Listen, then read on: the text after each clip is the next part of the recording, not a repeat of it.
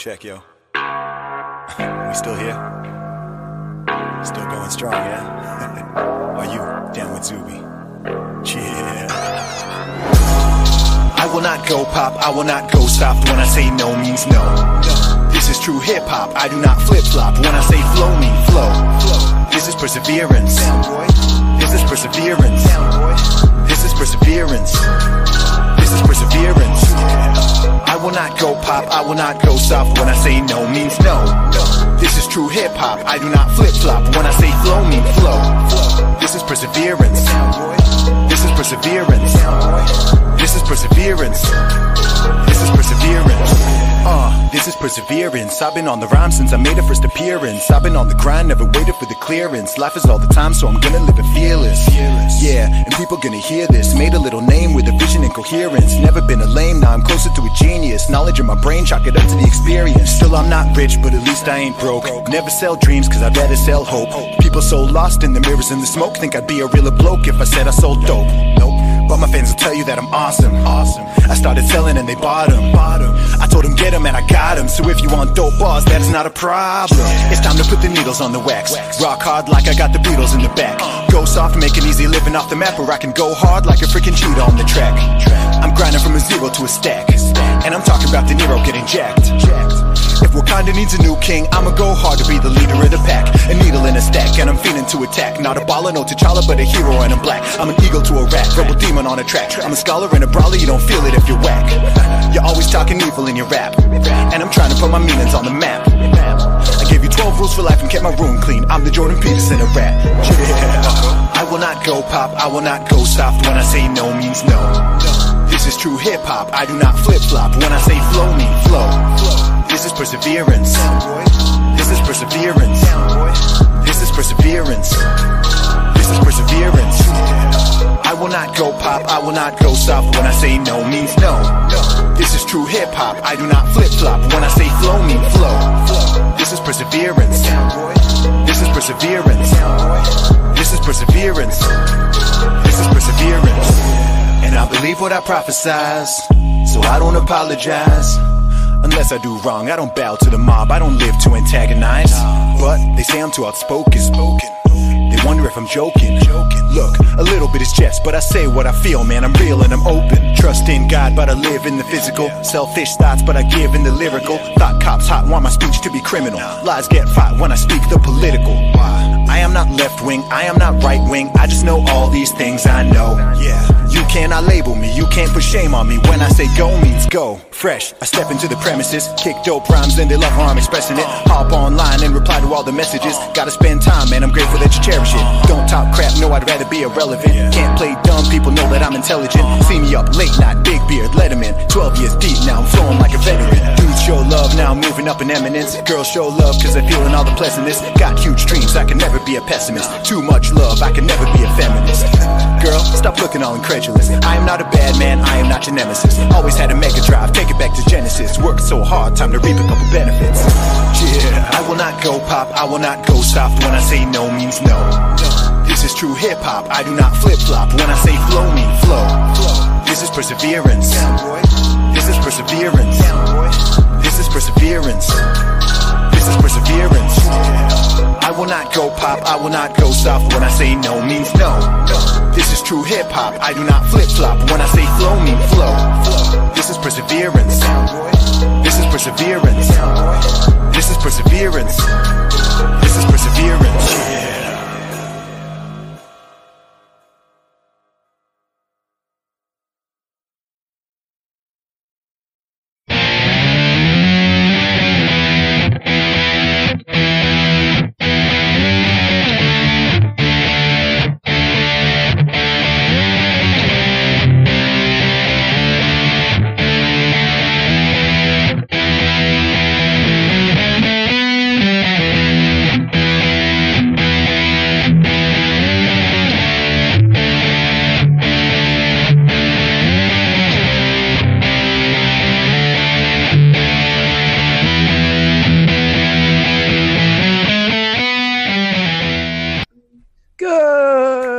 Good afternoon, or good evening, and welcome to the Vanguard.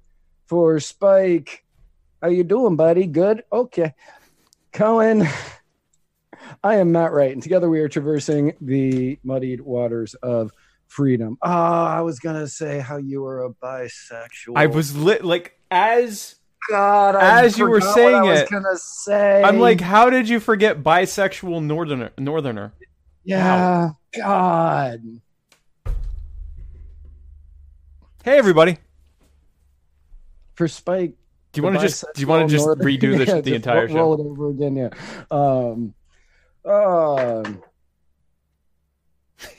We are traversing the muddy waters of freedom. Totally forgot where I was on that. It's all right. I got so mad at myself about forgetting the nickname I was going to give you. First and foremost, allow me to thank the fine people at Stateside Cava for the cava that I drink on this and every episode of the Muddied Waters of Freedom. And allow me to thank Nestle for this French water that I drink whenever I'm in Canada. Bulavanaka. Bulavanaka. It's funny because none of the Canadian stereotypes work here where I live. Our suburb of I'm the most Canadian person. Well, I guess my wife is the most Canadian person. Everyone else just got here. They're all like professionals from India and Bangladesh and China and Korea. And no one actually sounds Canadian in Toronto anymore. Except for my wife. Nobody sounds Southern in Florida. Yes. So the same way that specific people have taken over Florida from the South.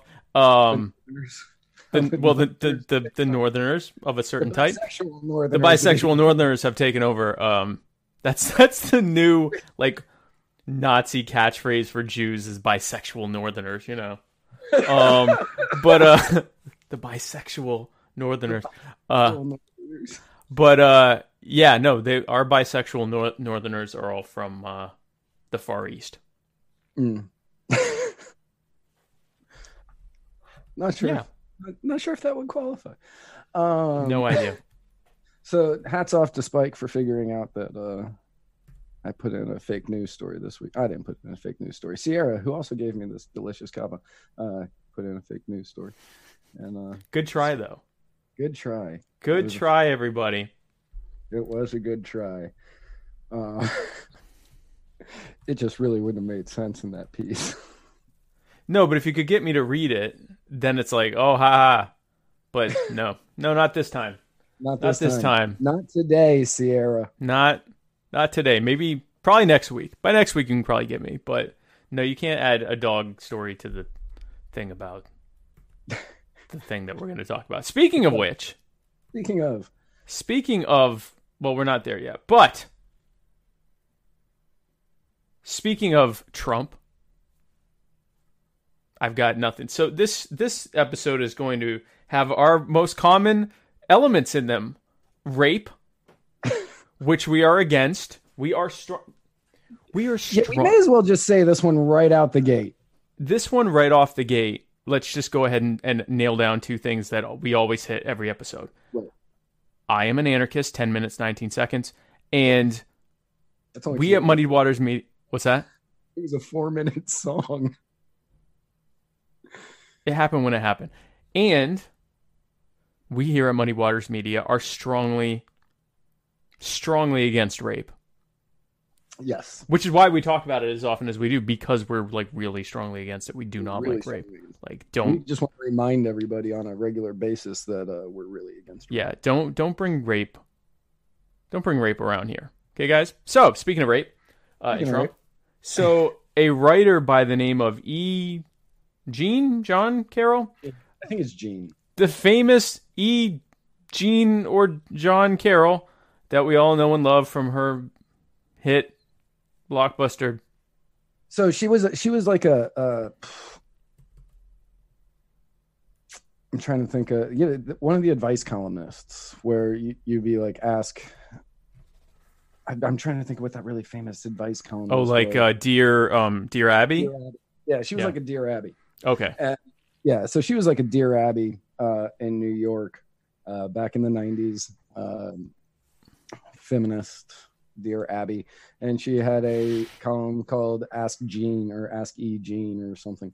Okay. And she wrote a new book that she is out there pushing and publishing. And the name of this book is Most Hideous Men of My Life List, which that's just wordy anyway, but it keeps going on. A list of the 21 most revolting scoundrels I have ever met. That's also the forward. Yeah. And the prologue. And the prologue. Chapter 1. Right. Read the It's front. pretty much the entire book. And in it, she recounts a tale of meeting Donald Trump outside of a New York building. And she's going on. She tells about how he's like, hey, you're Jean Carroll, from Ask Jean, or whatever the name of her column is. Mhm. And she's like, yeah, I am. You're Donald J. Trump. I don't know. She said the Jack. Just using each other's full, Yeah, using full full- name. Are you E. right. Jean Carroll? Why, yes, I am. Are you Donald J. Trump? I am indeed. Here in the year of 1992. Oh yeah, our friend come back. I can't believe Donald J. Trump just raped E. Jean Carroll in 1992. Right. And he said that he was going to be going out and looking for gifts for his wife, got her to come along to help him. Okay. They somehow ended up at a lingerie store where they both ended up in a dressing room together, and that is where he forced himself upon her. Now, I want to point out, well, first of all, let's point out a few inaccuracies of this entire story. One, I think it was 1992. I know it was the 90s. So we can roughly say that this happened before my last 4 exes were born. And I'm wondering why she had waited, same thing. And I'm not saying that doesn't mean it didn't happen. Doesn't mean it didn't happen. I'm not saying that in any way, shape, or form. But you would think that maybe in 2016, when this man was running for president, you would have brought it to light. One would think. Not when he was going for re-election. Also, you've just met this man, Donald J. Trump. And from what I remember hearing, because I definitely wasn't old enough to know this, Donald J. Trump was not really all that well liked in the early 90s. That's what I heard too from my great grandparents. Right. It wasn't until he got The Apprentice that he started coming back as like, and he wasn't well liked then, but at least he was like a pop icon. Right. So before that, when he was, the real estate tycoon who declared bankruptcy 5 times or whatever it was, he was just kind of the what we all know Donald Trump to be today. He was this loud, obnoxious, condescending person who was out there thinking he knew better than everybody else. And so, all right, you just met this billionaire, even though at the time probably wasn't a billionaire, probably 100 millionaire, and you probably didn't like him anyway because of all of the things that I just said. And you say, yes, I'm going to go on this date or go help him pick out something for his wife. And you're a feminist. So you're a feminist. You go to a lingerie shop with him. And then you go into the dressing room, the fitting room, or whatever they call it. I've never been in one of those. But the fitting room that they have at like a Victoria's Secret or some higher end place, if there is a higher end place than Victoria's Secret. Again, never had to go to one. And you end up in the dressing room with him, and that is where this happened. And any time that I'm like, oh, okay, I should probably try on this pair of skinny jeans before I walk out in public with them. Yeah, I wear skinny jeans. And and vape. And vape. You vape in your skinny jeans. Not in San Francisco anymore, apparently. San Francisco banned vaping. Really? Yeah. So anytime I've been in there, say something was happening in one of the dressing rooms, everybody's gonna hear it. Right. So there's some holes in this story. I'm really hung up. I didn't get that far, but you're correct. I'm hung up on, hi, Donald Trump. Let's go to a dressing room together. Right. Or even, hi, I'm Donald Trump. Say, want to go to a dressing room together? I don't understand. Yeah. And in an interview, she admittedly said that she did not think that her accusation against the president of the United States about sexual assault or rape would have gotten the attention that it did. Why? That wasn't in the articles that I read. Right, but that's an open question to anyone who wants to hear. Why would you not think that why would you not think going to happen? Because I feel as though that is exactly what you thought was going to happen, and that that's why you put it in the book, because you wanted to sell copies of your book. Yeah, so again, we are against rape. We are against rape. We're against rape. Rape is bad, and if he did rape her, that was bad. And we're not saying we know for certain that she was not raped. There are layers to why this story has issues. This is a story that is really, really believable if you irrationally hate Donald Trump. Yes. Or rationally hate Donald Trump. Either way. But it's not a good story if you're thinking like with some discernment as to whether a story sounds right or not. So yeah, I wish her the best. Not really buying it. But I'll tell you something. Speaking of rape, Donald Trump continues to rape the border with Mexico. Oh, you're not even going to do the Trump denial? Oh yeah. Okay. Where I put in parentheses, Spike a Trump voice. So, oh God, my Trump is terrible. He said, it's so bad. Come on. He said, I'll say it with great respect. Number one, she's not my type. Number two, it never happened. Okay. See, my Donald Trump. That's Michael Cohen. That's what I'm. Yeah, I know. It's much better, Michael Cohen. Terrible Donald Trump. If I added a lisp, it would be a perfect Michael Cohen. Right. But yeah, he said she's not his type. No offense. Great respect. Not his type. And we don't have a picture. I kind of believe him. Yeah, we don't have a picture. We probably should have gotten a picture. We're working on getting the overlays kind of settled in and figuring out how to use them properly. Now would have been a good time. This would have been a great time for an overlay. We have other overlays. This was not one of them. I believe that at the time he was married to Marla Maples. Yeah. And anybody who doesn't know who that is, from what I understand, back in the 90s, Marla Maples was very attractive. She was sort of like the Melania Trump of today. Right. Yeah. I'm not seeing it. It could be true. But again, how on earth could he have time to rape Jean Carroll in the 1990s when he's too busy raping the Mexican border? I'm sticking with that segue. So some new developments at the Mexican border. The Mexican government is deploying 15,000 troops to the border because apparently only Mexico can solve the border crisis. Only the government of Mexico has the power to stop it. This is actually in response, allegedly. This is in response to the trade war that Donald Trump was going to start that he ended up canceling when they came to some agreement.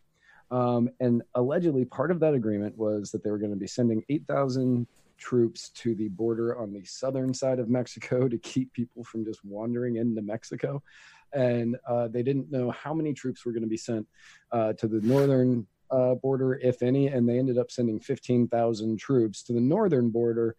So that way the tariffs on avocados and Corona and tequila would not go up by 25 to 50 to 75%. And the 50% of American goods that are made with at least one Mexican component in them. But yes, also the avocados and Corona, which are both sizable industries. Very, very large. So I know there's some dispute as to whether they had already agreed to do this, and right before it was to be implemented and announced, Trump did this, I'm going to tariff you, and then called it off to try to make it sound like he was being a tough guy. Regardless, this thing is happening, and so we'll see how that plays out. But so this is a quote from and it says right here that Matt's going to do his best Defense Minister Luis Crescencio Sandoval impersonation in giving this quote. Amazingly, he sounds a lot like me. So, given that undocumented migration is not a crime, but rather an administrative violation, we simply detain them and turn them over to the authorities at Mexico's National Migration Institute. Wow. That's uncanny how much the he Mexican defense minister... The only thing is he said that in Spanish. And but with your exact accent and intonation. So that's pretty impressive. Yeah. So Mexico has now done more for helping out illegal immigration in America than Congress ever. Or Trump at this point. Honestly, or anyone at this point, because they again hold the special key to stopping people from crossing the magic line. So we'll see how that plays out.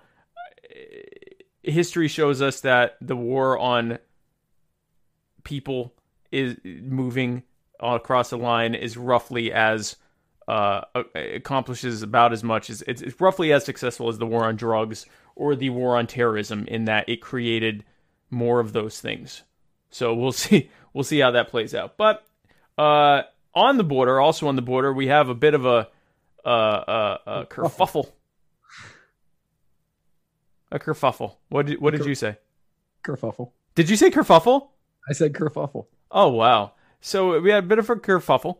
And as to whether or not the camps, if you will, on the border are concentration camps or not. So Alexandria Ocasio-Cortez, brought to you by personal injury attorney Chris Reynolds, attorney at law, she said the United States is running concentration camps on our southern border, and that is exactly what they are. They are concentration camps, and if that doesn't bother you, she said, and then she threw up her hands. If that doesn't bother you...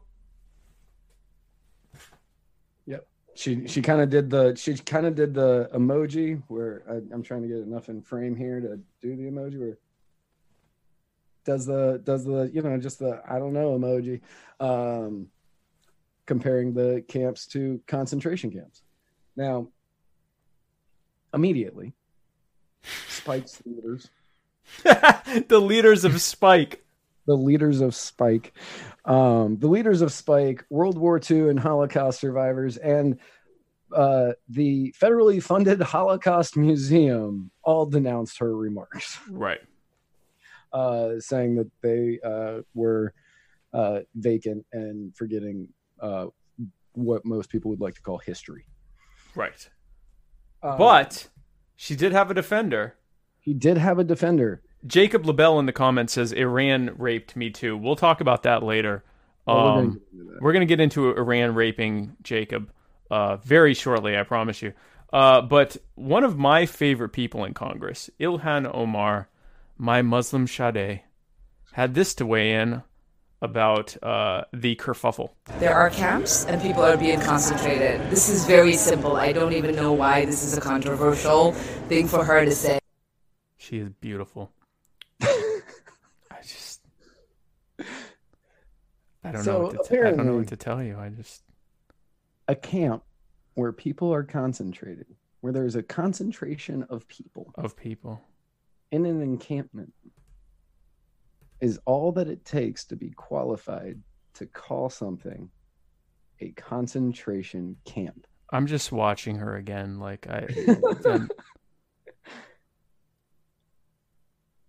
You tell him. You tell him, hon. What are we talking about? We're talking concentration camps. Oh, that's terrible. Where's that? So, okay. I am, as the notes say, a bit Jewy. I'm not necessarily a Jew, but I am Jewish. So, for those who don't know, I am against federal border controls. I think that the first 100 years of the U.S. had open borders to migration, unlimited and unrestricted migration, and as long as there's not a welfare state, that's fine. And that means we should get rid of the welfare state, not just for the tens of thousands of illegals or tens of thousands of immigrants that come to the country every year, but also for the millions of Americans that are born every year, and most of them end up on welfare. We should end it for them as well. While I'm talking, I'm just gonna. There are camps. Well, no, I don't need to hear you. There are camps. No, I just wanna. There we go. So, hon, the problem here is that. Okay, so can you find a dictionary strict definition of concentration camp that would meet the criteria of what is being done at the border? Maybe, yeah, maybe.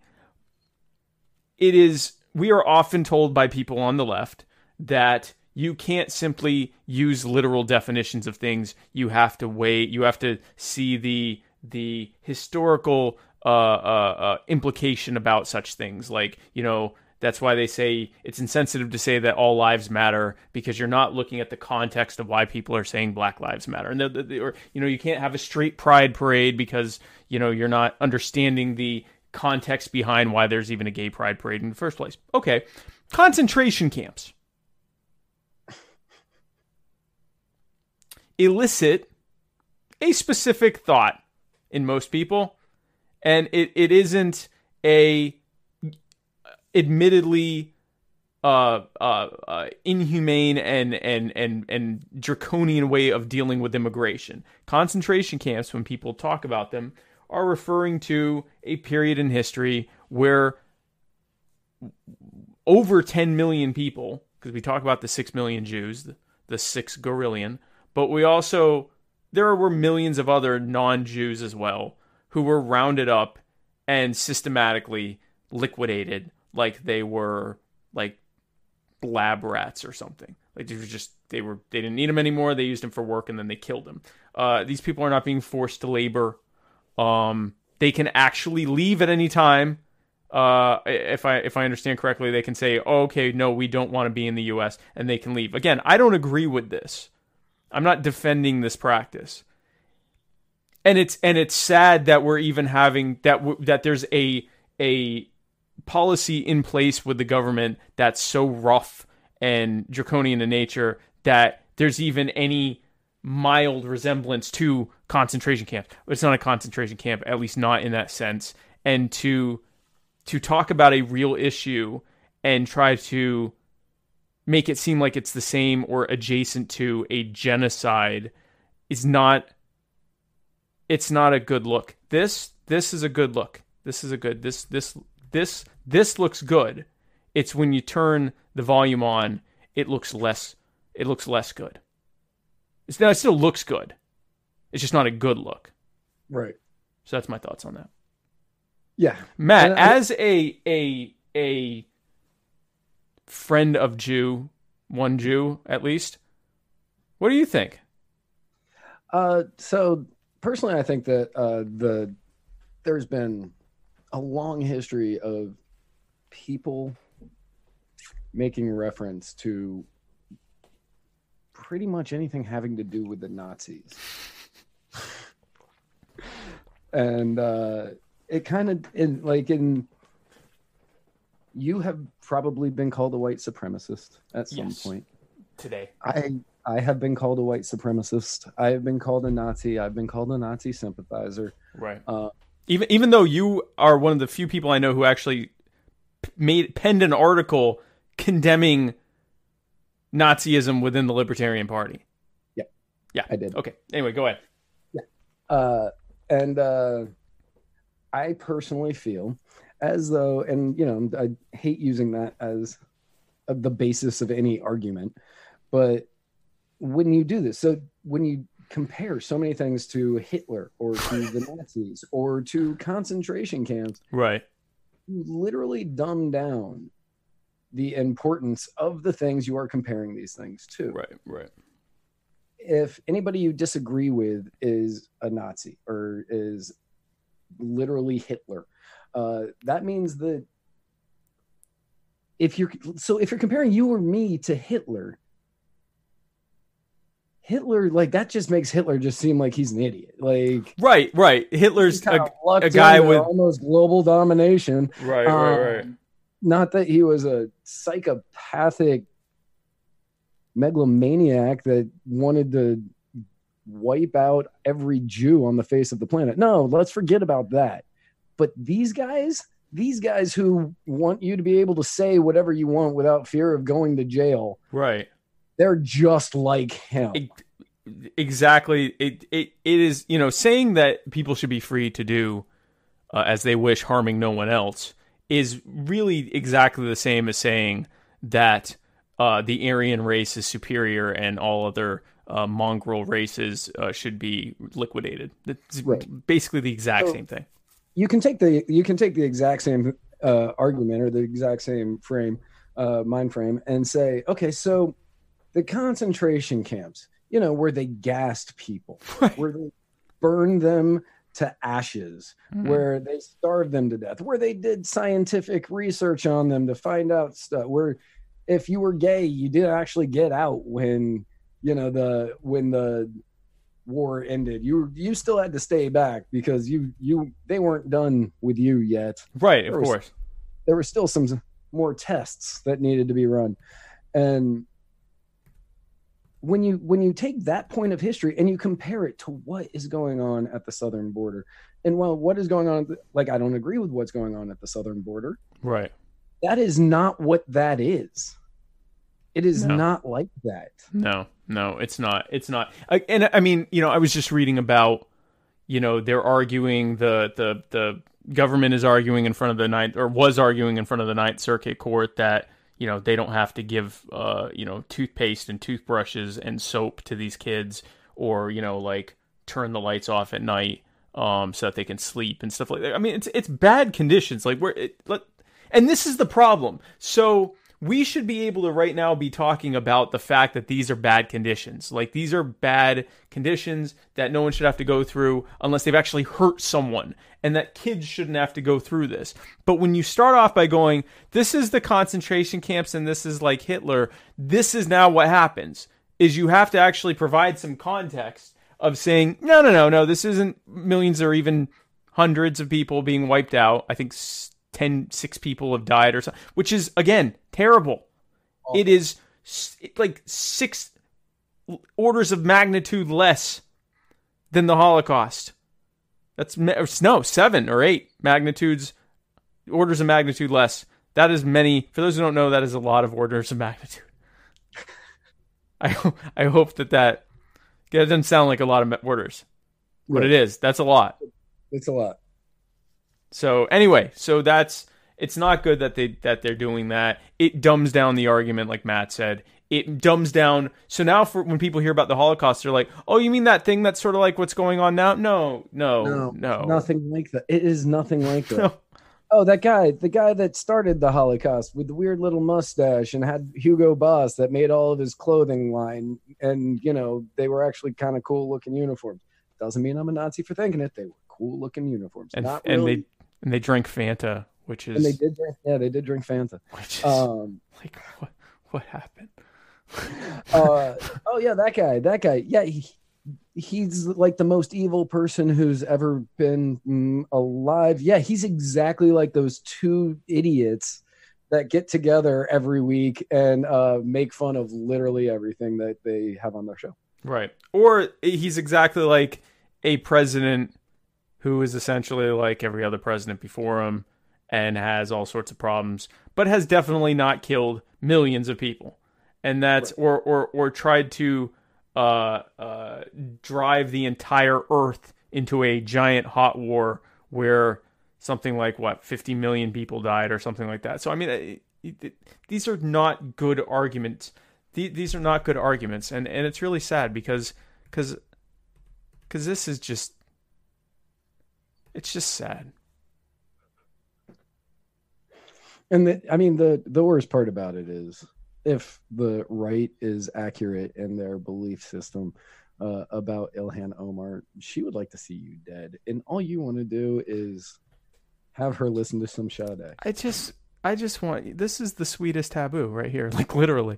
This, for many reasons, she doesn't want me dead. So I don't want this to become about. I said if the right was accurate. Yeah. I qualified it. I don't. Okay, no, that's good, because the way they talk about her is roughly about the same as the left talks about Trump. Like they're pretty unhinged about her in general. She's definitely a Muslim. She's definitely not in favor of Israel. She's definitely a left winger. But they have tried to paint her as something other than this. Look at that. But they paint her as the one who married her brother and was in a different relationship the entire time, and that she hates all of Spike's people and wants to see Israel wiped off the map. Right. Which is, and the brother thing might be true. I was going to say that the brother thing might be true, but I mean, she wouldn't actually like marry to her brother. It was to try to get him immigrated, which is lying to the government, and that makes me love her even more. Because he's an anarchist. I'm an anarchist. 38 minutes, 31 seconds. I minus the 4 minutes for the song. So, speaking of things I love, let's talk about Anchor FM. Hey guys, are you looking to make a podcast? Well, I hope you are, because if you are, you should check out Anchor. Anchor is the easiest way to make a podcast. Anchor gives you everything you need in one place for free, which you can use right from your phone or computer. For free? Well, but they couldn't possibly have creation tools that allow you to record and edit your podcast so it sounds great. In fact, they do. And not only that, but they will distribute your podcast for you so it can be heard everywhere. This includes like Spotify, Apple Music, or Apple Podcast, rather, not Apple Music. I don't know. Maybe Apple Music. I don't know what kind of podcast you're doing. Who knows? Google Podcast, Radio Public, and many more. Well, I'll tell you what, the only thing that could make me sign on right now is if you can easily make money from your podcast with no minimum listenership. You know, and you can make money from your podcast with no minimum listenership. Well, that settles it. You know, all you need to do is download the Anchor app or go to anchor.fm to get started today. Well, that settles it, guys. I'm going to have already been used Anchor for like 2 months now. Based on what I just heard. Speaking of Anchor FM, there's a really cool feature, guys, and I had to download it. There's a very cool feature, there they are, where you can donate money to your favorite podcast. So I don't know how many of you know Spike or myself personally. To make money, and this is not an exaggeration, I take a ladle and I ladle mud into tiny bowls for people. That is my job. That is what I do to make money. Sometimes if somebody's like me, they get them in full large cups like this one. And it looks a lot, actually, it looks exactly like this. It looks a lot like that. Yeah, it looks exactly suspiciously like that, actually. Yeah. That is my job. That is what I do. This right here, this is hours and hours of work that Spike and I and Jason, that we all put into putting out this high quality content that you guys have grown to know and love. The highest quality. The highest quality. You know, out of all of the basement room podcasts that you see on Facebook and YouTube and Periscope, I'm willing to bet we're in the top 5 on on production levels. This basement room, if nothing else, is in the top 5. That's true. Just from the very small part of it that I've seen. That's Cherry. Is that so like 90s hip hop lingo of that's Cherry, dog? No, that's like cherry wood. Oh. There. Okay. But it's also cherry, dog. So yes, you can donate money on Anchor FM. Please do that. Anchor.fm/Muddy Waters. But you can also do this really cool thing where you can leave us voice messages. And our good friend Chris Reynolds, attorney at law, does that often. He left 2 messages for us just today. So let's take them one at a time. Have you listened to either of these? I have not listened to either of these. Oh, good. I downloaded them while we were talking. Excellent. Well, I prepped, so that's good. Okay, perfect. So I'm going to play in no particular... Is there an order they need to be in? Because I don't know that either. No. Okay. All right, here's the first one.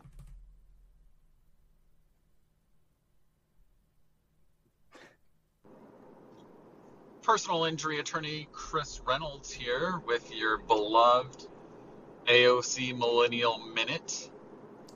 I wanted to see if the guys might discuss a little bit about good old Joe Biden and not only his viability as a candidate, but also some of the recent troubles that he has gotten himself into, especially with some of the things that he's said about, using the word boy and some other things that have been taken as racially insensitive, I guess.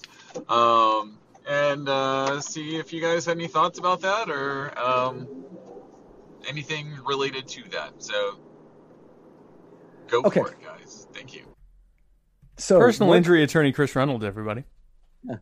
So what personal injury attorney Chris Reynolds is referring to is Joe Biden has come under a little bit of heat recently for some comments that he made, which anybody who has watched Joe Biden speak before understands that this is not a new thing for Joe Biden. Joe Biden enjoys saying things that make him look like a moron. That's very true. He's yes. So he was, and I'm actually, this one I don't really see that big of an issue with what he said in this case. Okay. Like, I agree with it, but I don't really see, he wasn't being racist when he said it. What did he say? So he was talking about how now everything is so divided, you can't even reach across the aisle to try to work on legislation. And then he talked about when he was in the Senate years and years and years ago, and he was working with Southern segregationists on different legislation, not having to do with segregation. Right. He said, God, I wish I had written that guy's name down. But he was working with a Southern Republican, not Strom Thurmond. I know everybody's thinking him, but it wasn't him. And the guy referred to Ted Kennedy as boy, and he referred to Ted Kennedy as boy. He was like, "You don't talk to me, boy," and he would only refer to Joe Biden as kid. And that is what he said. That everybody kind of got up in arms because the term boy colloquially has kind of become, it hasn't kind of become, it's not like this is a recent thing, but it's historically a racist term that people called black folks in the South. And so people were kind of up in arms about the use that he said that, he called Ted Kennedy boy. Okay. If this is the biggest gaffe that Joe Biden makes for the next 18 months, that's a good streak for Joe Biden. That's probably the best streak Joe Biden's ever going to get. Yeah, for Joe Biden, this is like Mickey Mouse stuff. This is a guy who was, when he was in Delaware, when he was a senator in Delaware, said that all of the 7-Elevens were owned by people who looked and talked like Apu from The Simpsons. Not very intersectionalist. So here's he was talking about Herman Talmadge, who I guess was a pro-segregation senator, and he said, one of the meanest guys I ever knew, Herman Talmadge. Well, guess what? At least there was some civility. We got things done. We got it finished. Now, of course, by getting things done, he's referring to the many crime bills he signed that have resulted in the U.S. holding more black people captive than during the height of slavery. But they did get it done. They got it finished. No, it wasn't Herman Talmadge. It was James Eastland. Oh, because I was in a caucus with James O. Eastland. He never called me boy. He always called me son. But so he didn't call a black person boy. No, he just used the term Ted boy. Kennedy boy. Ah. He called Ted Kennedy boy. Which, that's why I'm like, but I understand of the racial connotation that word has. But people still, right, but, okay, yes, but people still say boy, like, oh boy, I'm so happy. Boy, like, but I mean, and he's white, like, Ted Kennedy's white, like, we can't call white people boy now? Like, what are we doing? Is this what we're doing? I mean, the goalpost moves all the time. I don't really know what I'm allowed to say, but that, like, on this show, every time I'm like, I wonder if that's allowed still. And luckily, I haven't been hit yet. And so, it probably hasn't. It probably isn't allowed. Yeah. Yeah. So in this case, I don't think really Joe Biden did anything. I think that he is floundering. I think that he is falling in the polls because everybody realizes he's not good at campaigning. Right. He is going to get demolished at the debates because he is an awful, awful debater. And I mean, he touches little kids. He's going to get I know that both of us kind of picked him early on, but the more mistakes he makes and the quicker that he is falling makes me think he has zero shot while Warren is surging. Which is hilarious. That Pocahontas is surging. Listen, so I'm not prepared to back off of my prediction that Biden's going to end up being the nominee to lose to Trump until the debate. Like, I want to see how he does in the debate, and we'll be talking about that shortly. But the debate went Thursday night. Based on how he does there, if he really just crumbles there, if he has like a what was that guy's name? The governor. If he has Rick Perry moments during that debate, I will say, okay, this is not going to happen. If he does okay and kind of, doesn't completely screw up and does his, Uncle Joe colloquialism stuff, I could maybe see him pulling it off. I still personally think he's my most likely to win just because we follow this stuff, but most voters don't, which is why so many people were shocked. Bernie Sanders was surging, and then like Hillary would, win, would like won South Carolina and stuff like that. Like people were like, well, how? Because we all know that, he was doing so great. Most voters don't pay attention. They'll catch some stuff on the news, if that, and they go on name recognition. Donald Trump won the Republican primary with all the stuff that was going on during that primary. He won because most people weren't really all that tuned in, and they heard that Donald Trump was running, and they know he's rich, and they're Republican voters, and they thought, well, maybe the rich guy will do something. That literally was why he got the nomination. All that other stuff ended up not even mattering. So I still think he's going to get it, but I could be completely wrong. So here is the second question from Personal Injury. Well, I'm sorry, go ahead. Were you going to add to that? No, I know this question, so I hope you're semi-prepared. I am not even mildly prepared. It takes a second for it to come up. That's what I tell all my dates. Personal injury attorney Chris Reynolds here with your weekly AOC Millennial Minute, I think is what I've decided the name should be for now anyways. I was hoping that you guys might discuss impeachment and not necessarily Trump or anything like that, but just impeachment in general, your thoughts. I've seen a lot of polls recently where the majority of Americans don't know what that word even means or what it would entail. So if you get a chance to just kind of discuss impeachment and what that would mean, I think that would be educational for everybody, and I would love to kind of hear your thoughts on what you think about its applicability to the current situation. Thank you. Chris Reynolds, attorney at law, everybody. So, Matt, you semi-prepared for this. What do you think about that? Okay, so he is right. Most people don't understand what impeachment is. Right. What impeachment is when the House of Representatives votes in order to press charges on a president. That is the easiest way to put that. Right. They'll say pretty much all of them have to do with obstruction of justice in some way. Nixon resigned before his impeachment proceedings took off. Clinton, as everybody knows, was impeached. And now we have this case in which they're saying there was obstruction, or unless you're Donald Trump, you're going, no obstruction, no collusion. So they're going to go through the hearings and the trials that they're going through right now. Right. They get through with that and they decide to impeach or not, they will draw up the articles of impeachment. Then they will give them to the floor of the House, and the House will vote on it.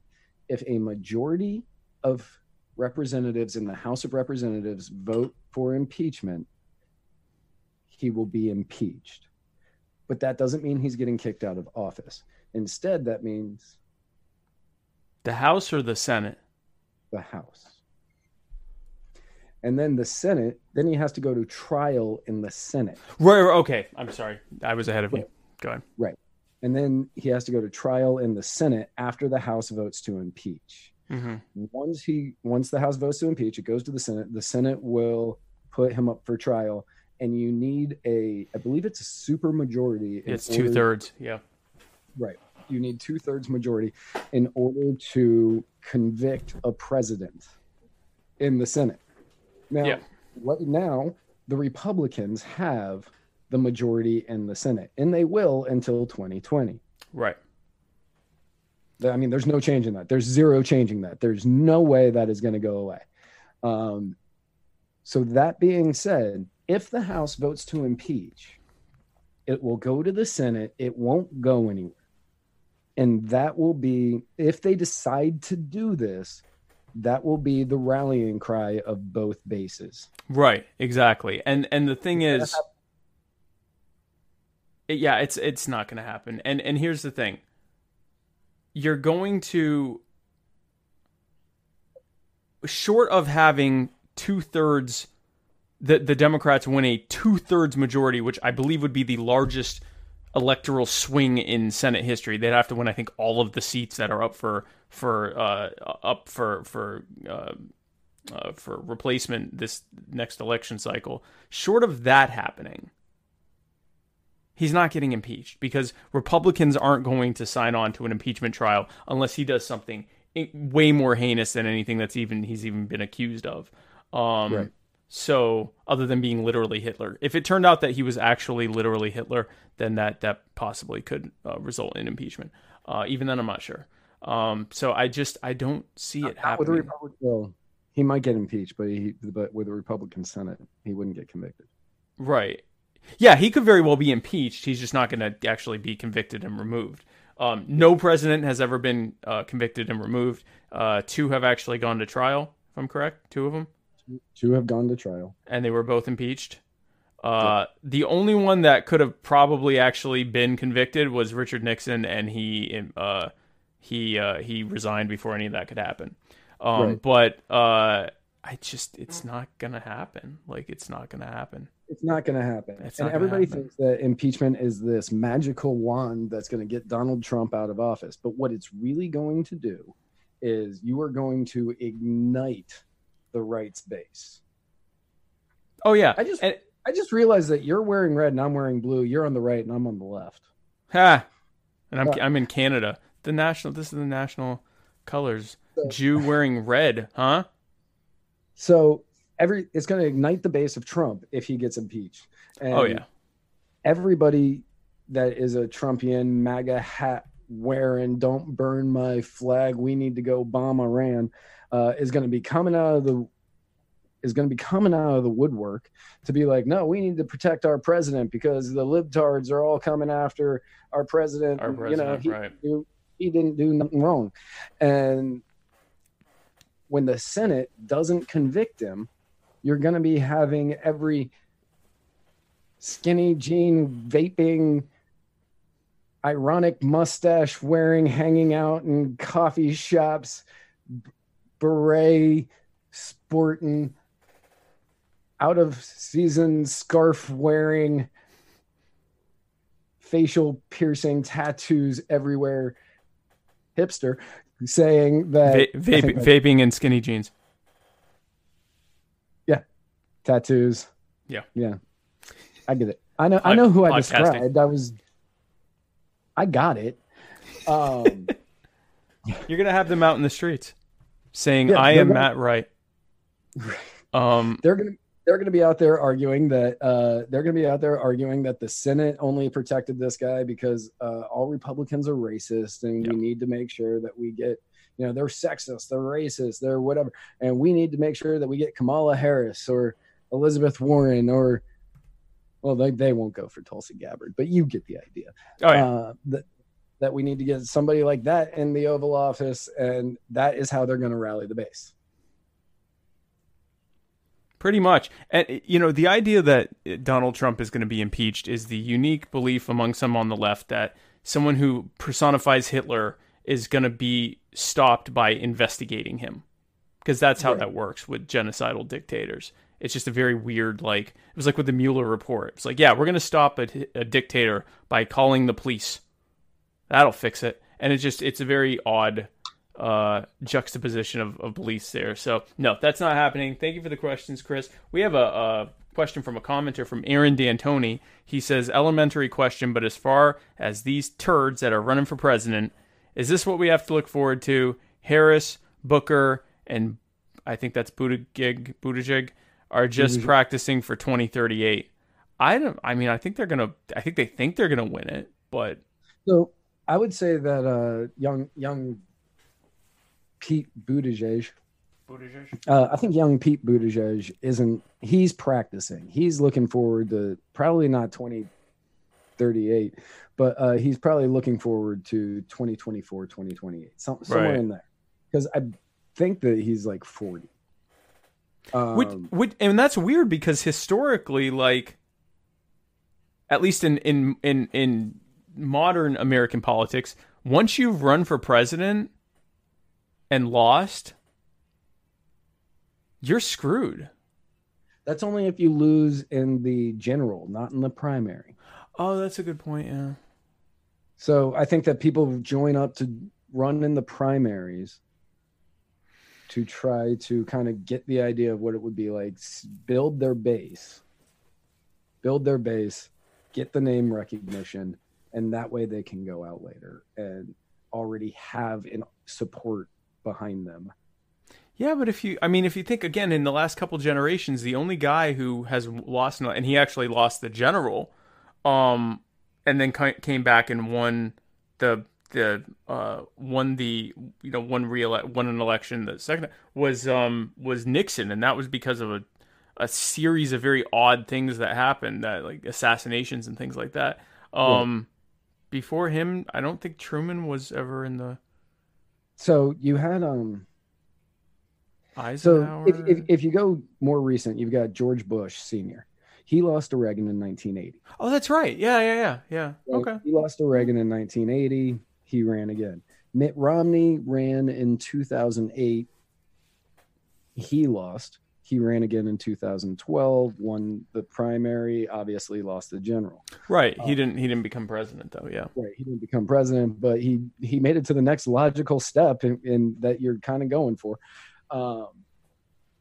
So I think that people use it as a way to get their name out there in order to build their base. And then depending on what they do in the 4 years in between them running in the primary and then them hopefully winning the primary and running in the general, that's when they're going to start doing the speaking engagements. And that's when they're going to like really amp up their public appearances and all that so that way they can continue to get the support behind them so they can run again later.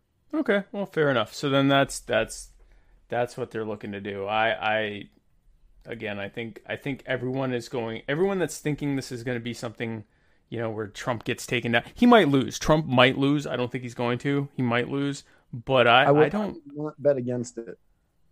Wait, I would not bet on him losing. I wouldn't bet big money on him losing, and it's definitely not going to be the blowout people think it is. I think a lot of people who were, devastated in 2016 are going to be even more devastated in 2020. That's my personal opinion. So speaking of devastating things of little consequence to most, in Iran, except for those Japanese sailors who were except for those well, yeah, but they said they didn't think it was the Iranians, but following the recent attack on an oil tanker in the Gulf of Oman, which is, we talk about this stuff. This would be like if we were talking about the Gulf of Mexico. It is right next to Iran. An unmanned drone, U.S. drone, was shot down over the water, which was either 5 miles out of Iranian airspace, in international waters, or Iran claims that it was 4 miles inside of Iranian airspace. So it was within 10 miles, give or take, one way or the other, of Iran. And depending on which military intelligence, oxymoron, which military intelligence you listen to, because I listened to them both before the show. Yeah, I wanted to hear both sides of this. The U.S. military says that it came across. I wish I was better at bodies of water up there. Came across down the Gulf of Oman, stayed in international water, turned around, went back up 5 miles out. The Iranian military says that as it was coming up the Gulf of Oman back north, it swerved into Iranian airspace and started heading toward the coast. Right. And that's when they shot it down. Yeah.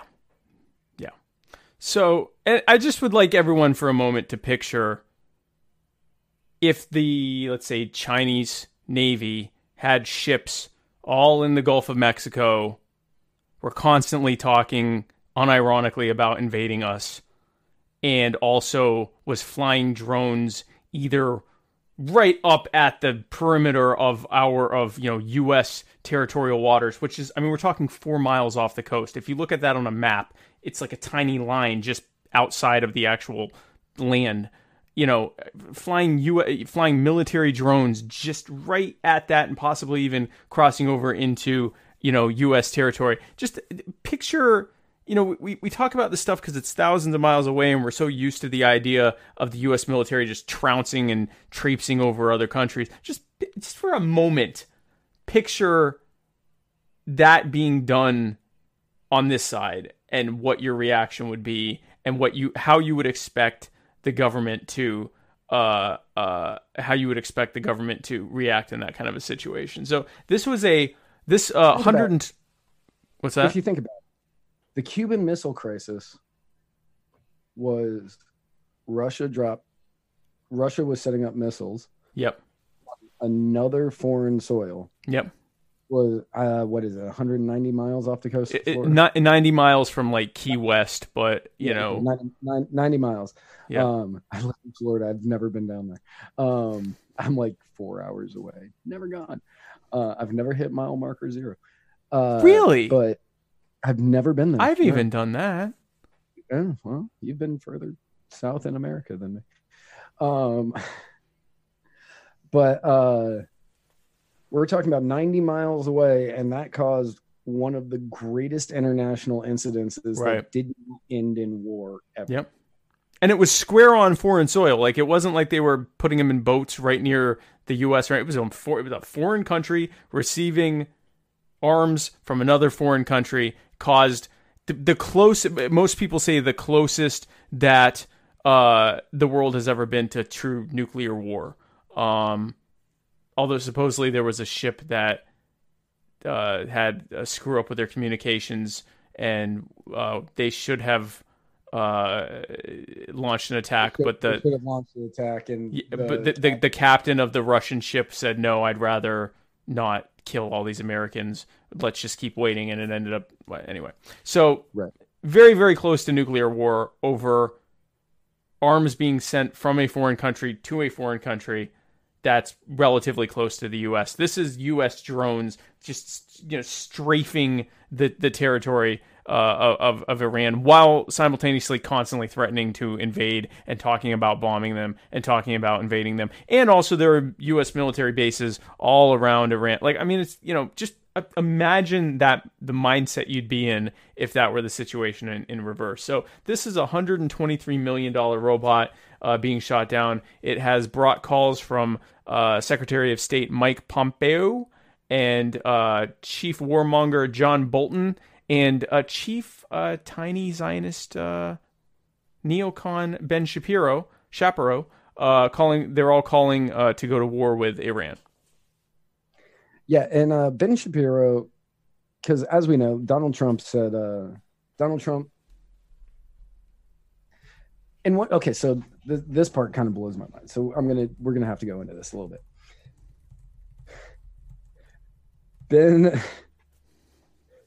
Okay, fine.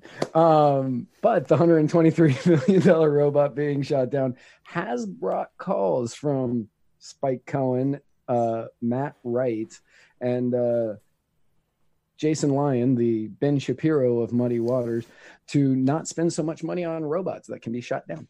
Yeah. I also like that Jason is the Ben Shapiro of Muddy Waters, and he doesn't like baseball. He gets all the negative things right now. I'm fine with that.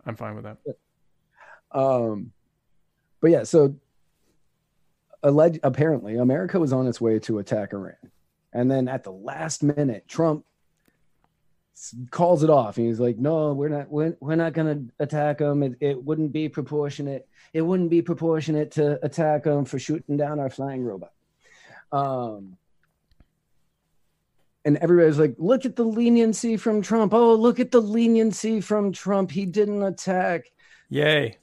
But he ordered the attack. And everybody's like, "Oh, no, that was because of other people in his cabinet." No, that wasn't other people in his cabinet. He ordered the attack. Nobody else can do that.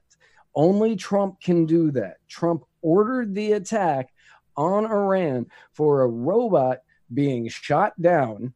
And then he was like, "Okay, well, maybe this isn't the greatest idea. I only have the best ideas, and this isn't the best idea." Right.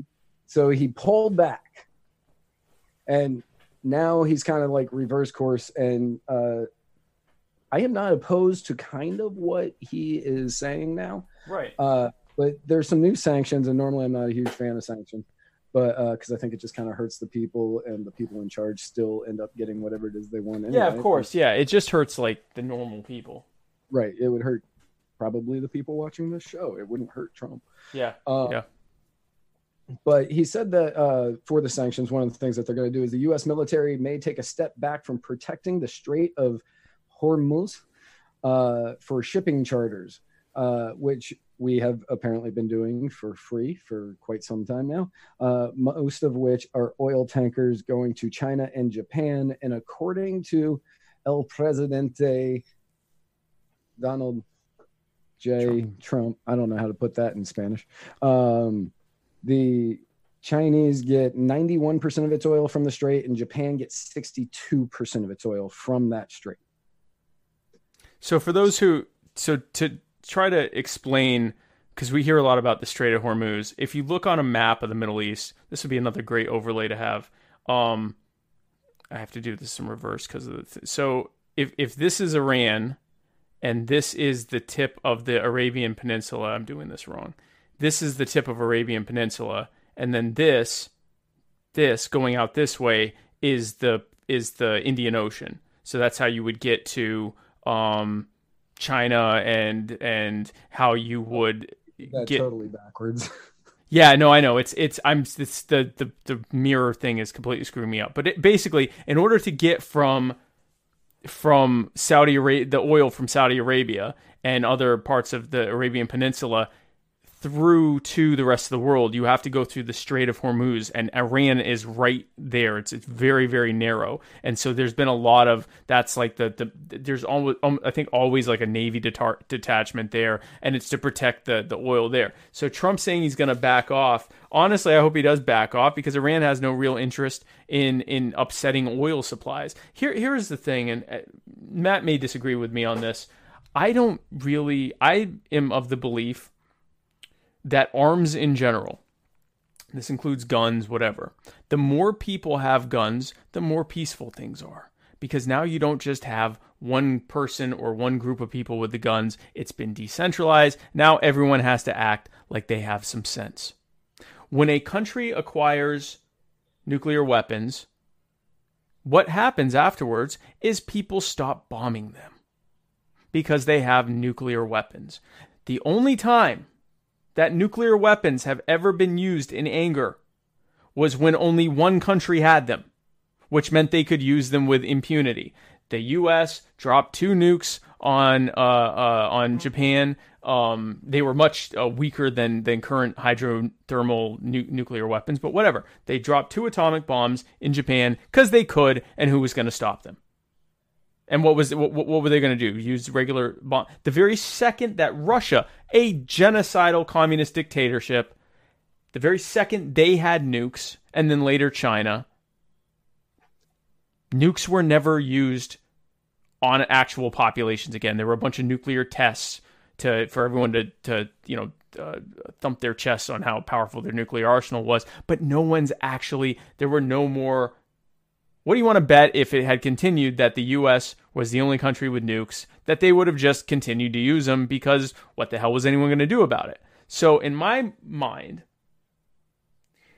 more countries or even organizations or individuals having nuclear weapons means fewer people and places that larger countries can bomb with impunity. So in my mind, I'm the same way with nukes. Legalized recreational plutonium. I am the same way with nukes that I am with, pistols or assault weapons or fully automatic weapons, grenade launchers, whatever. If you can afford it and you can afford the consequences of it, then by all means get it. And the added benefit of more and more people and organizations having nuclear weapons is that they lose their power in terms of who you're going to use them against. And if, in theory, every person had a nuke, which obviously this isn't going to happen, everyone would be really, really gentle around each other because, hey, this guy could nuke me and everyone else. So yes, it's the mutually assured destruction theory. It's mutually assured destruction on a micro scale. Mutually assured destruction for everybody. For everybody. Yeah, I tend to agree. Like when they're saying, "Oh, Iran can't have nukes," or Turkey shouldn't have nukes, which they do, or Jeff, or whoever Jeff is, or Israel, who does, right? Have you seen that graph where they're like, "Where are all the nukes?" And it's like America's like 90% of them, yeah, and then the vast majority of nukes, yeah, and then Jeff. Have you seen this? I believe I've seen the Jeff meme. Jeff has one nuke. So I actually looked it up, and Jeff is an actual thing where they do testing of nuclear. Like it's an acronym for something, and I don't remember. Oh, okay. Because I'm like, it's just funny because it's like, who is Jeff? Why are we not worried about Jeff? What do we know about Jeff? Is this Jeff Bezos? Like what? Which right, Jeff is it? I've met Jeff? some Jeffs that were jerks. Who are we talking about here? Right. I just want to make sure it's not any Jeff I know. Because if he has one, I definitely want one. And definitely not Jeff Geoff, because then. Oh God, yeah, no, definitely not that guy. No. If it's a Geoff, if it's a Geoff, we say mad about being Neoff. made fun of a lot. Yes. He's gonna Neock us. But yeah, I agree. The more people that have nukes, if they can afford them and they can afford the responsibility of having it as well, like if you're going to use a nuke on somebody, there's a good chance somebody else is using a nuke on you. Right. Like that's just the way it is. It's the same thing, with any firearm. If you have a firearm, if you use it on somebody, odds are somebody else is using theirs on you. That's just how it is. That's the responsibility of owning any firearm, whether it's a handgun or a semi-auto or a machine gun or whatever, or a nuke. So yeah, I would definitely tend to agree on that one. You have a weird look on your face. I'm reading. We have a comment on YouTube from Jerion Siebert. He says, "Hello, I come from." Oh, you said hey. He said, "I come from Germany. Our news so scary here. We wait of war. What you mean? Have we the begin of war?" I'm not 100% sure what that means. Okay, I think he's asking if I think what he is asking there, and Jerion, I hope I'm pronouncing that correctly. Let us know if we are incorrect here, but I think he is asking whether or not the war has started against Iran. Which no, it hasn't. No. The war has not started. The attack on the ships happened 2 weeks ago. And then last week, a drone, an American drone, was shot down, and then an attack was ordered on Iran. But then at the last minute, Trump decided to pull back his order of attack and not attack them because he said it wouldn't be proportionate. And little Ben Shapiro got all angry. He's going to stay angry too. I don't think Trump. One thing I guess I'll say appreciate about Trump, he doesn't seem to want to start new wars. He doesn't seem to have any problem continuing the existing ones or letting the Saudis bomb the hell out of Yemen or a few other things. But he is a lot more averse to war than, for example, Hillary would have been, or Obama was, or Bush was, or Clinton was, or Bush was, or Reagan was, or he's probably similar to Carter in terms of his aversion to war. He's not completely against it, but he's not just trying to just use it as a regular foreign policy tool. And I'm glad for that, because I don't think he's going to end all the wars or anything like that, but I'm just happy that we haven't started any new ones recently. No new wars. No new wars. It's sad that's our that's the rallying cry. That's the rallying cry of no new wars. We're just going to continue the old garbage wars, but no new ones. No new wars. Yeah, no new wars. So I'm glad about that. I don't think he wants a war with Iran. I don't think he's that concerned with Iran getting nukes. I think that he got this dropped in his lap. I'm completely speculating here. I think he got it. I don't think so, because even beforehand, when Obama did the initial treaty with Iran, he was like, "No, this is bad. Iran will get nukes. You can trust me on that." Right, so that's what I'm saying. How much of that was just he had to be against what Obama was doing, and now he's in position that's like, okay, well, I can't just do what Obama would have done. Again, this is my little personal theory that I don't think he gives a crap about Iran having nukes. I think he had to bash Obama for coming up with the Iran deal, and so now he has to look like a war hawk. Again, this could be his biggest pet project, second to immigration. I don't know, but I'm glad that he's not bombing Iran. That makes me happy. I don't think we're going to end up in war with Iran. I don't think so, and I think if we did, we're going to end up regretting it. Because Iran is not Iraq. No. Jacob LaBelle says nuclear proliferation only works in a statist model. I'm thinking. To the extent that there's this much risk of something happening in the first place, yeah. Jacob, I mean, obviously we don't know, and we're just speculating, but my belief is that arms are arms are arms.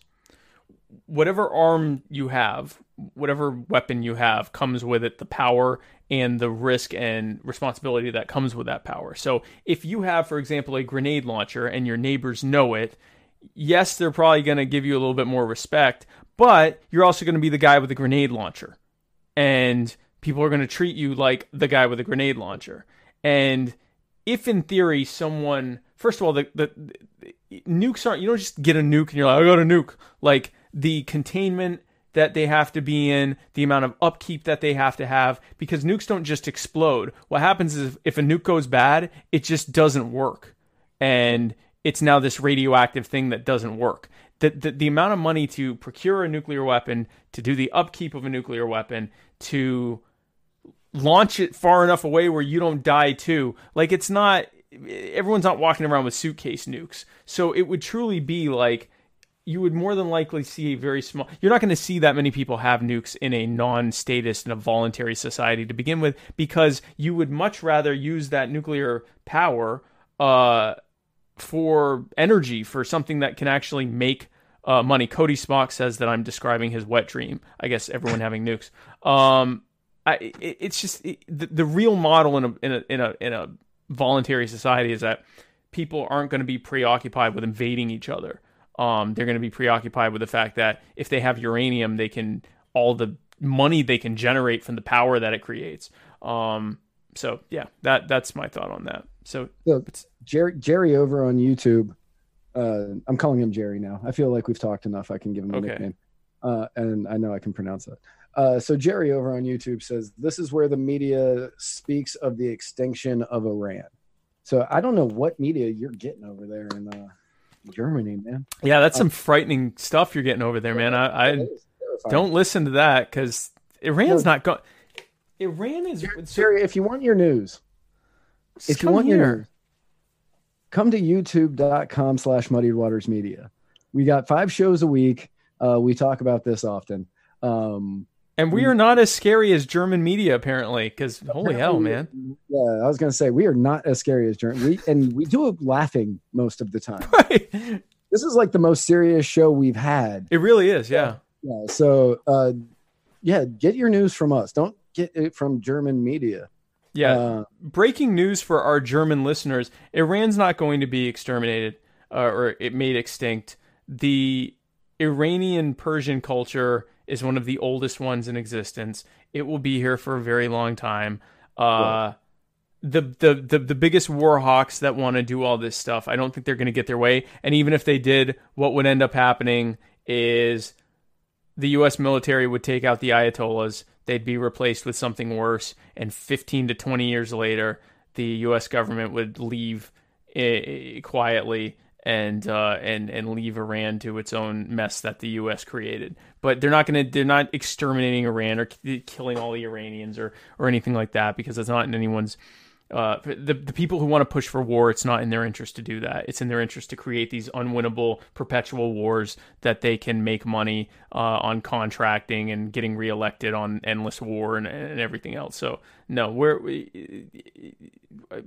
German media is very scary, apparently. Yeah, apparently German media is very scary. Jerry, tell all of your friends to watch Muddied Waters Media. To watch Muddied Waters Media. You can find us on like every social media network out there, and you can easily follow us at muddiedwatersmedia.com. Fret not, German people. We're here with the good news of no one being exterminated. Right. So if you have any other questions, follow us on Facebook or Twitter and shoot us a DM. Yeah, absolutely. We will be happy to respond. No, we're back. We're back. Okay. Hey guys, so looks like we're still on the stream resumed. Yeah, we're live. We're live again. Okay, guys, so the debate is happening tomorrow night and Thursday night, and we're actually going to be hosting we're gonna have a special edition of Muddied Waters of Freedom on Thursday, where we will be. What's that? Slash the writer's block. A special episode of the writer's block of freedom, Americans, Bearded Truth, where we will be hosting we will be live streaming the 2020 Democratic debate, the main one on Thursday. That will be the one between Joe Biden and Andrew Yang and Bernie Sanders, and I don't know who else. Elizabeth Warren, Pete Buttigieg, Petey Buttigieg, and so we'll be hosting that. But in the meantime, fret not, guys, because if you have any student debt, Bernie Sanders is going to obliterate it. Yep, he's going to get rid of all student debt. All 1.7 trillion of the student debt is going to be gone. Thanks to old Bernie, Granddaddy Bernie. He's just going to pay it all off, but he's going to do it by taxing Wall Street, of course. Why would you have to tax anyone if you're just erasing the debt? Right. You could just erase erase it. That's really all you would need to do. But he's also going to tax people, so that'll be fun. Right. But not to be outdone. Real quick on the student debt thing. What happens to the people who paid off their student loans? Do they get reparations? No, screw you. Screw you for paying off your loans. Thank God I didn't. I understand. I signed up for a bad loan. I know that. I signed up for a bad loan. I got a degree, and now I'm paying off that degree. And I'm paying off that degree with, as we discussed earlier, money I get from ladling mud into cups. Which you are eminently qualified to do with your degree. Oh, yeah, exceptionally qualified. And other than that, I do it from the fine donations of you people at home, which you can donate on anchor.fm. Anchor.fm/Muddy-Waters. Right. So yeah, after Bernie said he was going to Biden and Trump first came out and said they were going to cure cancer. Yeah, not to be out. So I knew Biden had said this. Trump also is now claiming he's going to cure cancer. Biden said it first. Right. And then Trump came out and said he was going to do it. Not to be outdone by the touchy uncle. I mean, do they really need to wait until after re-election to cure cancer? It seems like they could just jump on that right now. Right. What happens if they don't win? Are they, no, I'm holding this back. Yep, no cancer cure for you guys. I specifically said you had to vote for me. Right. You didn't vote for me, so no cancer curing for you people. And then, not to be outdone by curing cancer and eliminating all student debt, Liz Warren has called for reparations for gay people. So that one actually confuses the hell out of me. Not for the descendants of slaves, for gay people. For gay people. Yeah, not really sure what the basis of that is. And now she's surging. I want everybody to know she is surging in the polls. Gay reparations. Gay reparations and universal child care. Those two things are just rocketing her up the middle of the pack of qualified candidates running for the Democratic primary. Gay reparations. Gay reparations. So her theory behind this, or her reasoning behind this, is that prior to marriage being same-sex marriage being recognized across the entire country, that there were millions of gay, not married couples who were being systemically denied the tax breaks that come with being married, which are not really that big, but they are there somewhat. And they were being denied that because they weren't married. And so she's going to give them billions of dollars. Yep. So if you're black and you're thinking, hey, my ancestors were enslaved, that slavery was enforced for over 100 years by the U.S. government, and then, almost 100 years by the U.S., 407 years actually, by the U.S. government, and then for 100 years afterwards, we were systemically denied our rights and treated like second-class citizens, and even now we have disproportionately high levels of incarceration and poverty and all sorts of terrible things, that much of which can be traced back to our past and current treatment in the halls of power in government, especially at the federal level. Rest assured, fret no longer, guys. Liz Warren is going to be giving reparations to gay people. Yep. Not to be outdone, though. Not to be outdone. Oh, yes. By anyone, ever. The famous Roberto O'Rourke. Roberto O'Rourke from Texas is now supporting a war tax, which would be paid for by non-military families, which would cover the cost of veterans' health care.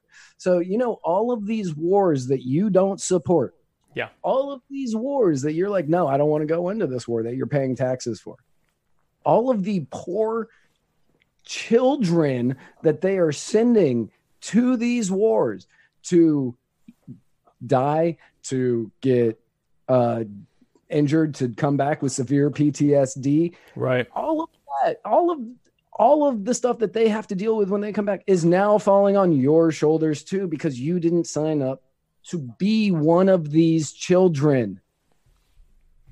That is what he is supporting. Putting aside the question of what is a non-military family? So my dad was in the military. Are we a military family? Like, did he specify what that even means? I assume not. Yeah. Not anywhere that I saw it. Yeah. He's Beto O'Rourke. He's too busy getting on. This is a pet peeve of mine. He gets on counters to be above everyone. When he's already like 6'4". When he's like 6'2", he's like the tallest guy in the right. And then he kneels down. He says, I'm one of you people. He stands up. He stands up like on a table, like here. Eye with you. Yeah. And then he does this to get eye to eye. It's like, just stand there. Just get down and stand next to me like a human being. And he constantly gets up on his truck, on the hood of his truck, and he kneels down. I'm one of you guys. I'm down here with you guys. Get the hell down from the truck. Anyway, so he's going to tax us for not being a part of the perpetual war machine in order to deal with the casualties and side effects of the perpetual war machine. I think this is... I would imagine maybe his reasoning, or the reasoning of people that support this, is that if you do this, that people will be far less likely to support war. Maybe. I don't know. But here's the thing. I don't know. But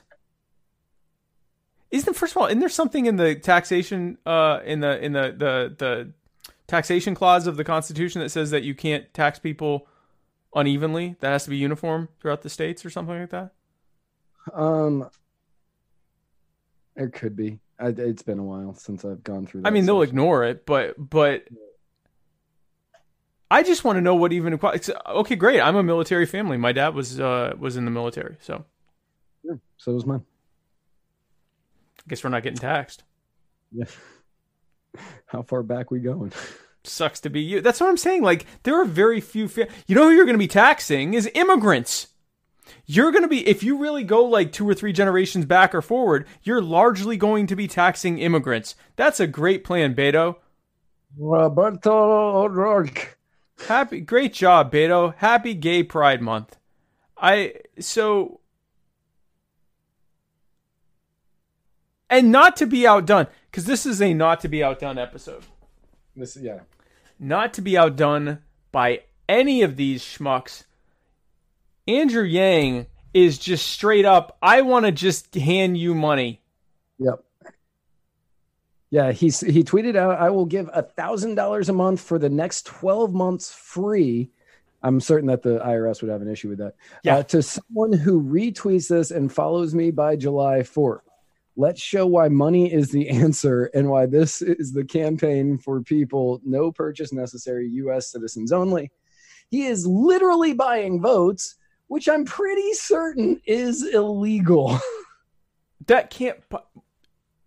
There's no way the way that federal election... Like, when you hear people go into jail for violating the most obscure federal election laws that they didn't even know they were violating, this There is no way that that's legal. Now, is it substantively different than saying, hey, if you vote for me, I'm going to give you a bunch of free stuff? No. Basically the same. It's essentially the same thing. But he's putting the cart before the horse and saying, hey, if you even just follow me and retweet this, I'll give you $1,000 a month for. You don't even have to elect me. That's brazen. Yeah. He's going to give you $12,000 just for liking him and sharing that tweet. Which is tempting. I don't have a Twitter. The only thing that's upsetting about that is our page already liked him. Well, it wasn't me. Well, no. No. It says retweet this and follow me. Right. Yeah, we already followed him. We followed him a while ago just so I could see his tweets. But you didn't pay off your student debts, so right. You could still win here. And 12,000 isn't even going to cover a portion of that. There you go. Andrew Yang is really trying to buy votes, literally buying votes. Literally saying, I will just straight up give you money if you support me. And as opposed to everybody else who's like, look at this, look at what I can give you. Mayor Pete took he took a different route. He's taking a different tact. Yeah, he took a different tact. In South Bend, Indiana, where he is from, where I believe he is the mayor of. He's the mayor. Yep. He was confronted by a Black Lives Matter protest over the fact that a African-American male was shot by a white cop.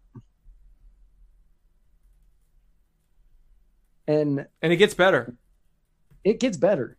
I almost wish I got this video too, because it's just so good, but you couldn't understand a lot of what they were saying. Right. So Buttigieg, Petey told the crowd that he did not have evidence that there has been discipline for racist behavior. And one of the protesters responded, "You run in for president and you expect black people to vote for you." And this is where Petey made his mistake. This is where he kind of went wrong. Like, anytime that you're dealing with any sort of racial issue between the cops and, the citizenry, you got to tread carefully just going forward. And he kind of messed up with not having evidence that there's been discipline for racist behavior, because why wouldn't you know that by now? But after she says, "You running for president and you expect black people to vote for you," Buttigieg told her, "I'm not asking for your vote." That's just that. When you're running for president, you are asking everyone for your vote. I don't remember how many people remember Mitt Romney in 2012, where I don't remember exactly what was said, but in a private event. Yeah. He said, "I am not trying to get the votes of 58% of the people out there, because they're not going to vote for me anyway." And yeah, he said like 47% just wouldn't vote for him or something like that. Yeah, something like that. Yeah, right. He was just destroyed in the media for saying that. Yeah. Just crushed in the media for saying that. A lot of people said that was a big reason that he didn't do as well as was initially expected. Right. And this could be spun as though Buttigieg just said, "I'm not asking for the black vote." Yeah. It kind of sounds like, "Don't worry, I'm going to get you reparations. I'm going to pay off those student loans. I'm going to get you possibly 2 different kinds of reparations. I'm going to cure cancer. Your sickle cell anemia, gone. Don't worry. Gone. Sickle cell, gone. Fixed. That type 2 diabetes, gone. Don't worry about any of it. Got all of that. No, he said, I am not asking for your vote. Which, even if he wanted to be more, less pandery, he could say, we're waiting to get all the facts in, and I assure you that I'm going to, this is the top of my priority list, blah, blah, whatever. I don't want your vote, black woman. Not saying, he didn't say I don't want it. I'm not asking for it. I'm not asking for your vote, black woman who is angry because a black person was shot in my city. By a white guy. By a white guy. The media is going to cover him a lot on this because he's gay and he's a Democrat, and he's also a warmonger, guys. He likes to brag about how he was killing people in the military. So that'll be fun. We're making the full transition of saying gays can be warmongers too, and on Gay Pride Month, of course, and because there's nothing says gay pride like murdering brown people and then getting reparations. No, gay people can do anything that straight people can do, including murder brown people. Like lots of them. So that's good. So that happened, and then, hey, big news on the race front. Former Pennsylvania Rep Joe C-Stack has joined the race, and no one cares. Yeah, this is a new segment that I've come up with. It's the Shane Sweeney segment of things that are never going to happen. Joe C-Stack will not be president. He definitely is not. Odds are he is just planning a Senate run and wants to get some notoriety back. So he's like, I'm going to run for president so people hear my name a bunch here in Pennsylvania, and right. I'm going to run for Senate instead after I get absolutely demolished in, well, he can't even be in these debates because he didn't sign up or live. I think they have 25 people running. 25. Their debates are 2 nights. 10 people on each stage. So 5 people are already out, of which Joe C-Stack is one of them. And then there's 4 others.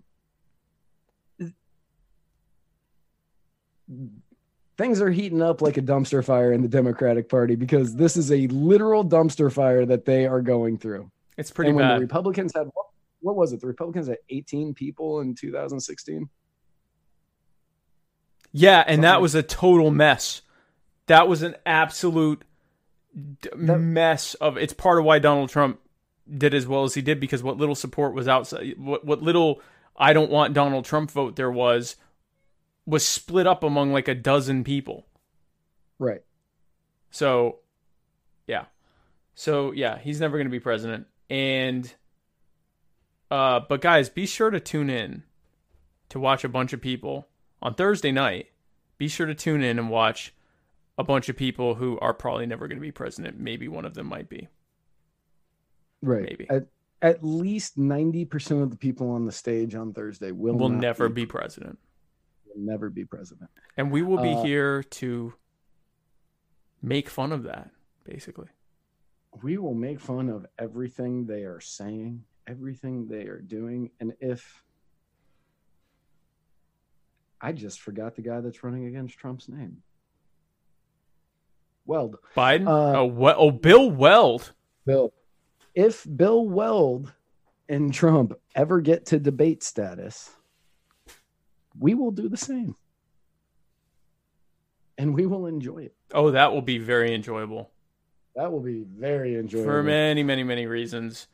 Watching Bill Weld and Donald Trump debate will be... because it will also mean that I have fallen asleep and am hallucinating an incredibly fanciful fever dream. That'll be another. Exactly. Yeah, like I was on my lack of oxygen and really enjoying myself. So yeah, so be sure to tune in for that. And that's it. That's what we got for this show. This was a much more serious show than we usually have. Yeah. Yeah. Real quick, Jerry responded. Oh. And he said, escalation of the conflict. Trump threatens Iran with extinction, insults, threats, and what then? U.S. President Donald Trump and his Iranian colleague Hassan Rouhani tighten their escalation rhetoric. Both speak of war if the other begins. A small excerpt of our media. Okay, so I think that was just like a headline that posted. And war is business. It's always about money and power. Yes, you are. Yeah, you are absolutely. Yeah, you're correct on that. And yes, both of them are talking about war. Yes, there is tension. Yes, the tension is escalating. But much like with North Korea and the U.S., what was that? 2 years ago? Last year? Last year, yeah. Last year. This is, I think that's what's happening here. They are working their way towards some sort of new treaty, but this is how they are getting there. This is what is happening. I don't believe that this is going to escalate to the point of war. I didn't believe it in North Korea. We have well-documented history on that, and I don't believe that's what's going to happen here. The moment that Trump turned that drone around, or not that drone, sorry, after Trump didn't attack after the drone was fired down, that was the moment that I knew he wasn't going to war. He is attempting to do that 4D underwater upside down backgammon. Yeah. So I don't believe that's what's happening. Yes, everybody's preaching war, and real quick, the reason that they do this, the reason that they preach war, the reason that they sit there and they go, yeah, this is what's happening, they're going to war and Iran is going to go into extinction, is because when they play on these fears, when they hit you on these fears, what happens is you end up being afraid. You end up getting scared about the possibility of this escalating into possibly World War III or nuclear war or whatever. Right. And it terrifies you. This is the same thing that Hollywood does in fantastic movies that are horror movies, and why horror movies do so incredibly well at the box office. It's because these fears release serotonin and dopamine into your brains, and essentially they become like a drug, and you end up going back to watch the movies over and over and over again because it makes you feel high. Right. News reports have now started doing this, and they are preaching this stuff to you. They're preaching about war. They're preaching about extinction. They're preaching about all of this stuff to you because they know that you will continue to come back and read their articles. You'll come back and watch their news programs. You'll come back because even though you don't even realize it's happening, the fear that they are inducing in you is giving you a mild high, and they are the drug that you are now addicted to. Right. So get your Suboxone by watching us, because we don't preach that stuff. We can get you off of mainstream media.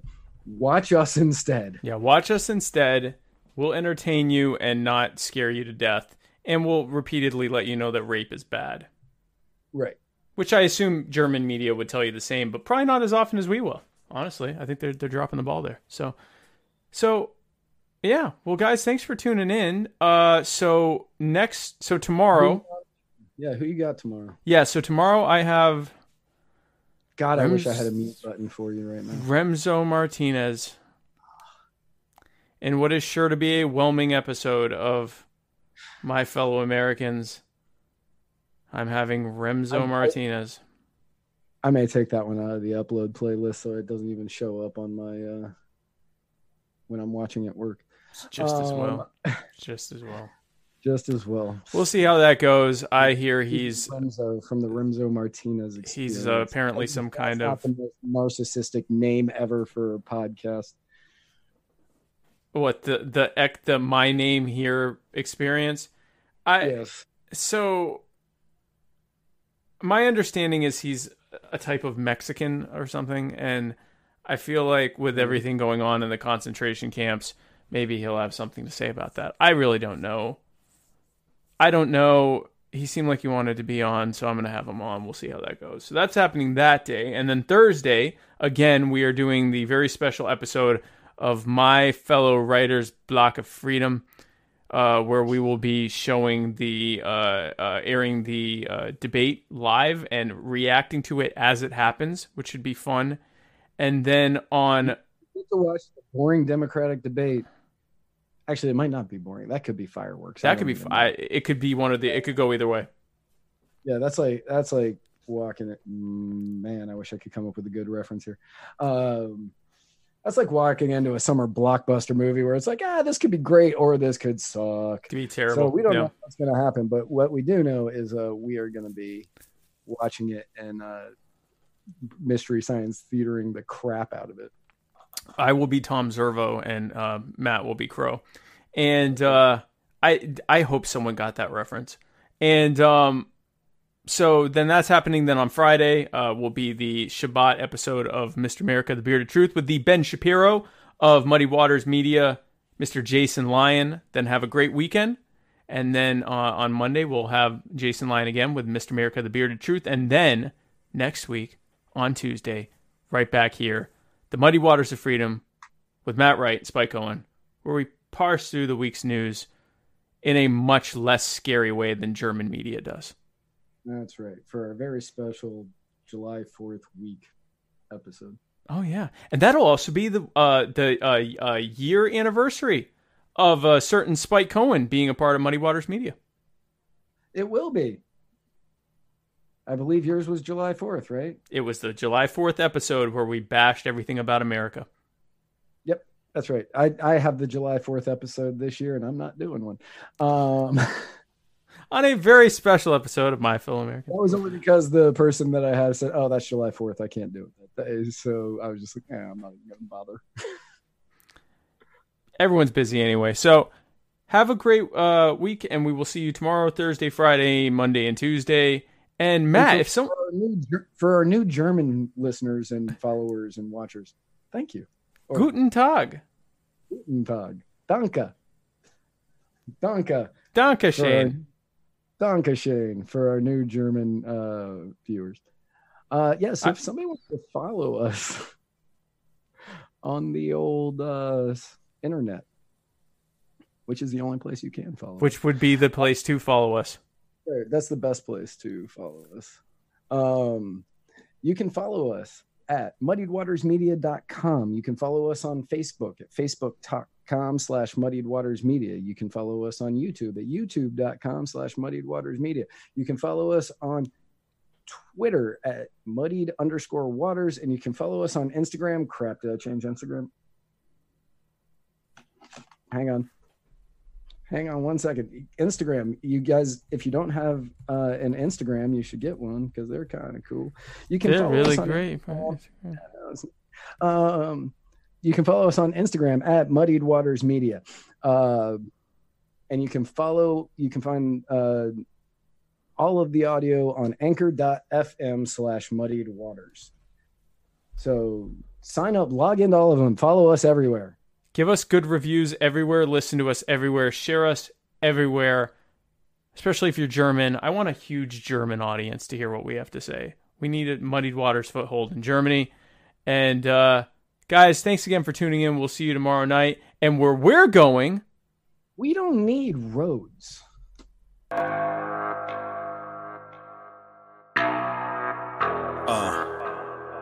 Mic check, yo. We still here? Still going strong, yeah? Are you down with Zuby? Yeah. I will not go pop, I will not go soft. When I say no means no. This is true hip hop, I do not flip flop. When I say flow mean flow. This is perseverance. This is perseverance. This is perseverance. This is perseverance. I will not go pop, I will not go soft. When I say no means no. This is true hip hop, I do not flip flop. When I say flow mean flow. This is perseverance. This is perseverance. This is perseverance. This is perseverance. This is perseverance. I've been on the rhyme since I made a first appearance. I've been on the grind, never waited for the clearance. Life is all the time, so I'm gonna live it fearless. Yeah, and people gonna hear this. Made a little name with a vision incoherence. Never been a lame, now I'm closer to a genius. Knowledge in my brain, chalk it up to the experience. Still I'm not rich, but at least I ain't broke. Never sell dreams, cause I'd rather sell hope. People so lost in the mirrors and the smoke, think I'd be a realer bloke if I said I sold dope. Nope. But my fans will tell you that I'm awesome. I started selling and they bought them. I told them get them and I got them. So if you want dope bars, that's not a problem. It's time to put the needles on the wax. Rock hard like I got the Beatles in the back. Go soft, make an easy living off the map, or I can go hard like a freaking cheetah on the track. I'm grinding from a zero to a stack, and I'm talking about De Niro getting jacked.